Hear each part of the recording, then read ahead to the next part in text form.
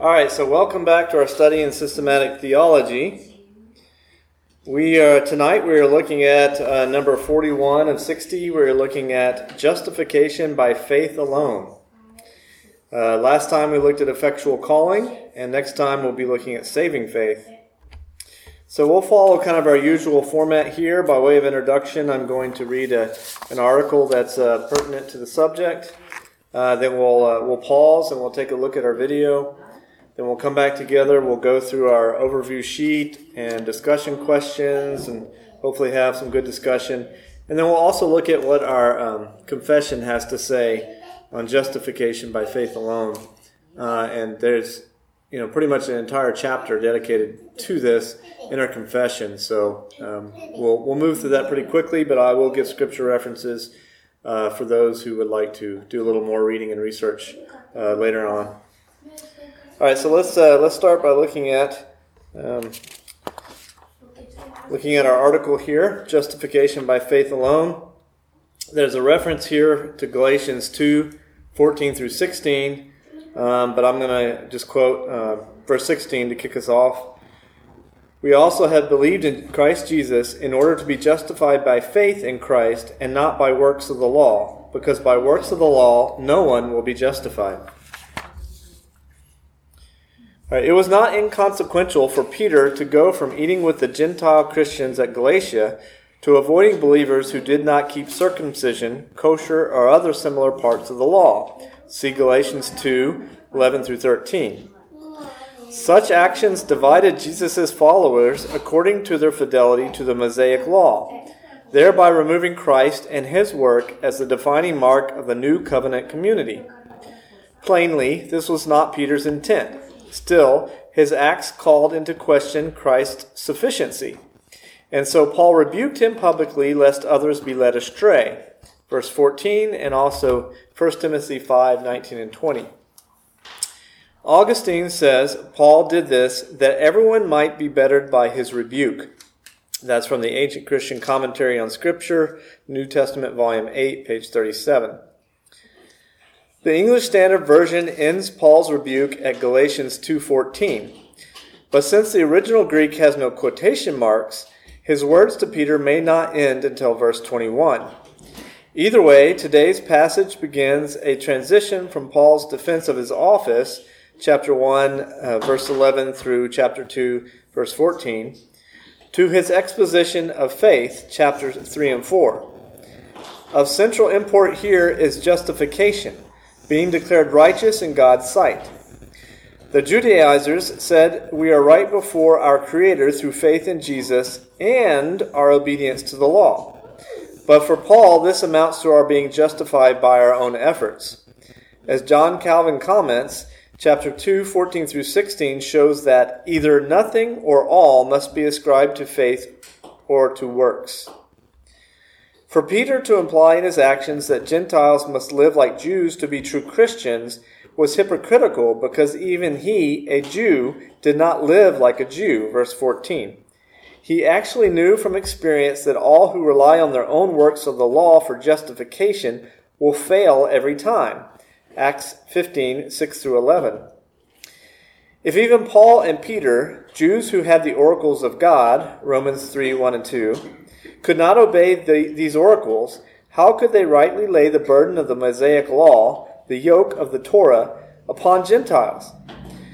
But Paul does not argue merely from experience. All of Scripture points to the inability of Israel to be declared righteous through the law. Joshua 24:19, Acts 7:51 through 53. And an ability rooted in sin, not in the Torah itself. Romans 7:7. A more detailed look at the works of the law, the ground of justification, and so on will come in due time. Before we press on, however, we see clearly that we are declared righteous before God through faith in Jesus alone. Galatians 2:15 and 16. Okay, hope that serves as a good introduction to our topic, justification by faith alone. Let's pause now and watch our video. All right, so we've just finished watching our video. Now let's go ahead and go through our overview sheet and look at our discussion questions before we get into our confession. Number 41, justification by faith alone. Introduction. So significant is the doctrine of justification by faith that it provoked the Protestant Reformation of the 16th century. Here we define justification and its necessary components. Overview. Luther called election the heart of the church, yet he is known primarily as the recoverer of sola fide, justification by faith alone. While the formal cause of the Reformation was the authority of the church, the material cause was justification. The doctrine of justification answers the essential question, what must I do to be saved? The divine justice of God appears to argue against a doctrine of justification at all. You cannot work harder, that would be legalism, for no one is made righteous by good works. The gospel is indeed good news because it delivers man from the judgment of God's law. Justification is how God declares a person righteous. We are justified sinners. Is this a legal fiction? Justification is by faith alone. According to the Roman Catholic Church, the instrumental cause of justification is baptism. However, according to Reformed theology, the instrument is faith. Mortal sin destroys justification in the Roman system, but through the sacraments and penance, it can be restored. So Rome really has two causes of justification, baptism and penance. The 16th century struggle really came down to the difference between infusion and imputation. The righteousness of Christ for us, not in us, is the key to our justification. When he was on the cross, Christ was being punished for our sins, not his. Imputation is the legal transfer of our guilt to Christ, and then the transfer of Christ's righteousness to us. All right, review questions. According to Roman theology, what is the instrumental cause of justification? Faith. Without faith, we cannot take hold of Christ or his benefits. Is the concept of being simultaneously justified and a sinner a legal fiction? No, because we are declared righteous by God on the basis of Christ's merit. We may accurately refer to believers as justified sinners. Justification is an act of God whereby he declares unjust sinners to be just after he has what? Imputed to them the righteousness of Christ.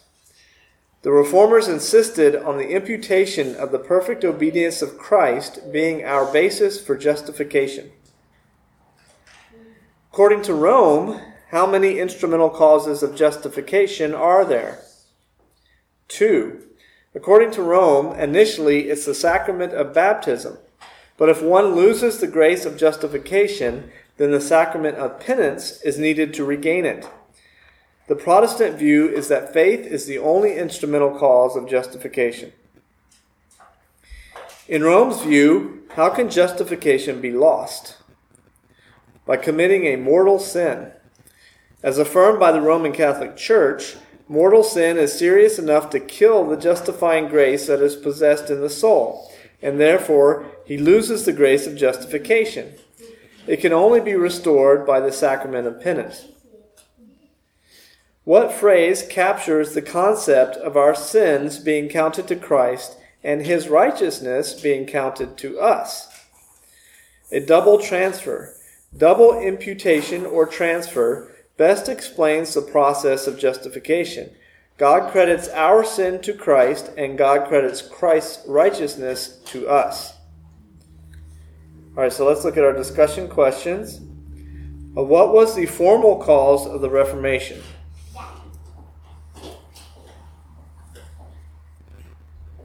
And I'm asking for the formal cause of the Reformation. So the formal cause of the Reformation would have been the authority of the church. But what was the material cause of the Reformation?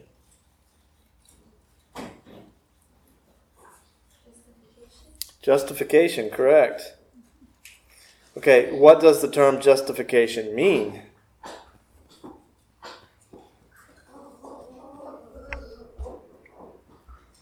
What does it mean when we say we are justified?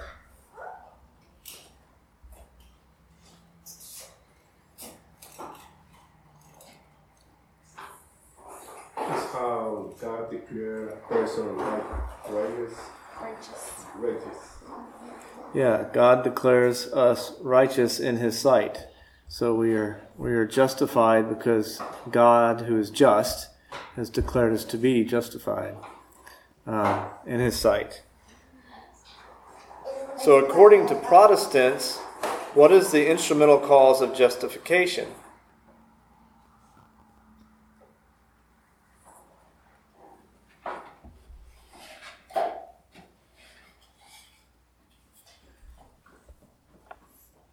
What's the reason for our justification?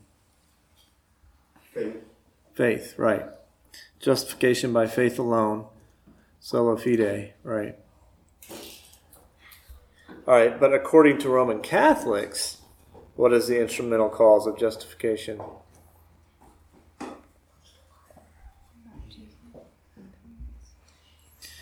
Yeah, but more specifically, it would be, in their view, it would be a combination, right, of faith and works, right? So for them, works plays a big part in our justification.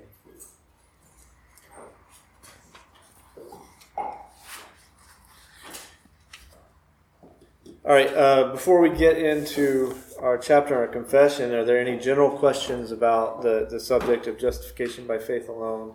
In this chart, I missed on the Protestant Reformation side, the opposite of it in here. Catholics, he wrote on the word in here. I missed what he wrote on the word for. Trying to remember what he wrote. I know he wrote the difference between the infusion and the imputation. Analytical and synthetic. Right, and analytical and synthetic. synthetic. And then it was the Protestant side. I'd have to look at the video. I don't remember the word he used. Sorry. But we can look at that again later. Okay. Let's go ahead and look at our confession. There's pretty much a whole chapter dedicated to this. So if you have your confessions, you can open them up and follow along. I'm going to be reading chapter 11 of our confession. Chapter 11 is entitled Of Justification. And it is 6 paragraphs, but they're not terribly long paragraphs, so I'll go ahead and read through them. And as you can see, all the paragraphs in our confession are very much footnoted with scripture verses. I'm not going to read those. That would take a little more time than we have here, but I will go ahead and call them out for those who don't have a confession and may be listening, so they can look up those verses if they wish to kind of see how we get to the confession here on justification, where we see that it's being taught in Scripture, these things.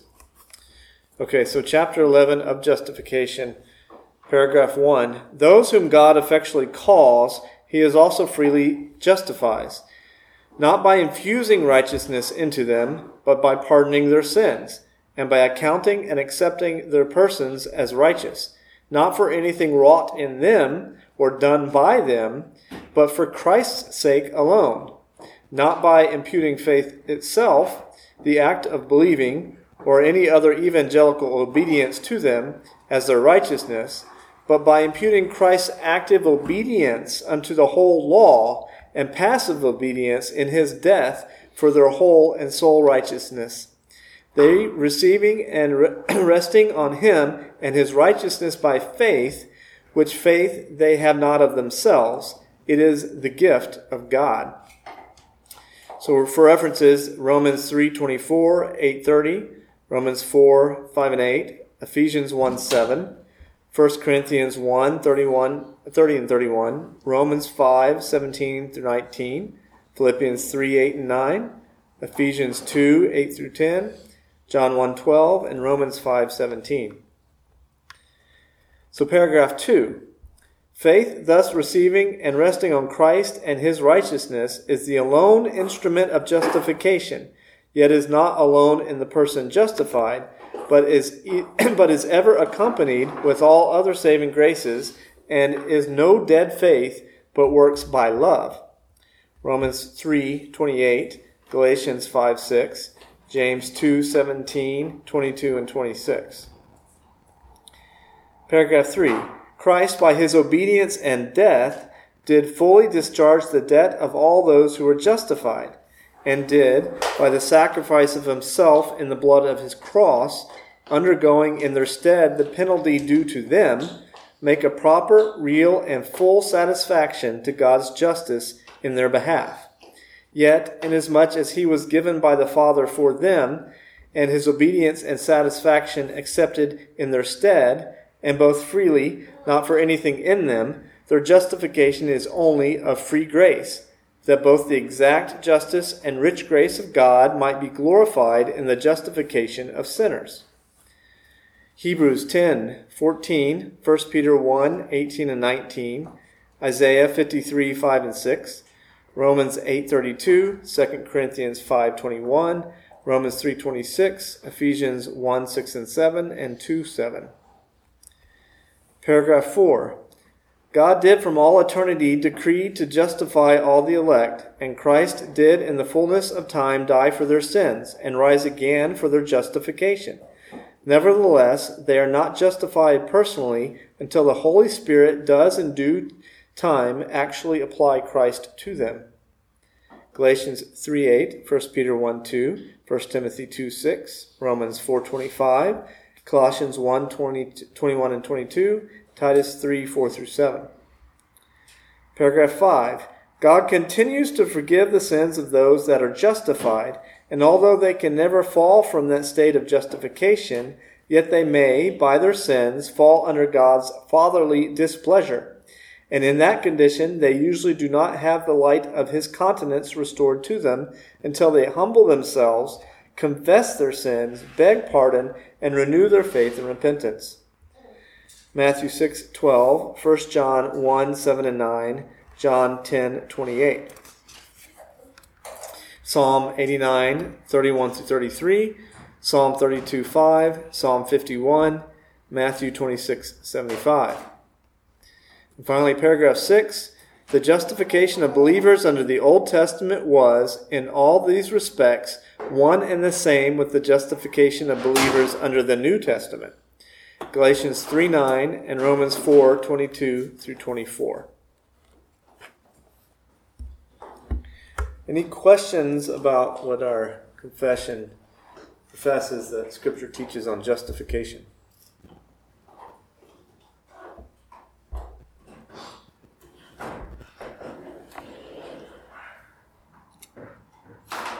Any thoughts or just general questions on tonight's topic?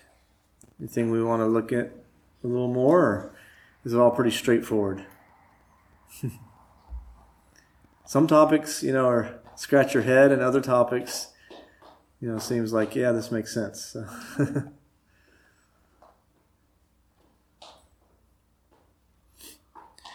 All right. Well, I think it's definitely a helpful session to look at one of the most important aspects of what we proclaim Scripture teaches, and that is that our justification is indeed by faith alone, and that the only works by which we are saved are the works of Christ. All right, so next time we'll be looking at number 42, saving faith. So let's go ahead and wrap it up tonight. Let me pray for us. God and our Father, we again thank you that we have the ability to come together as your people to study your word, to study your truth. We thank you for many resources that you have blessed us with to help further explain your truth. We pray that through your Holy Spirit you open and clear our minds that we may understand it better. We pray that if any error is taught, Lord, that we would quickly be corrected by your word. But we do thank you for the freedom to gather to do this. We ask that you continue to illuminate us through your Spirit. And Lord, I just pray for each of us tonight as we go home. I pray that we arrive home safely and that we continue throughout this week to wholly trust in you and to continue to study your word and minister to our families through it. And I pray that we will look forward to the next Lord's Day when we can once again gather together and praise and worship you, our holy, righteous, and just Creator, Lord. We pray all these things in Christ's name. Amen.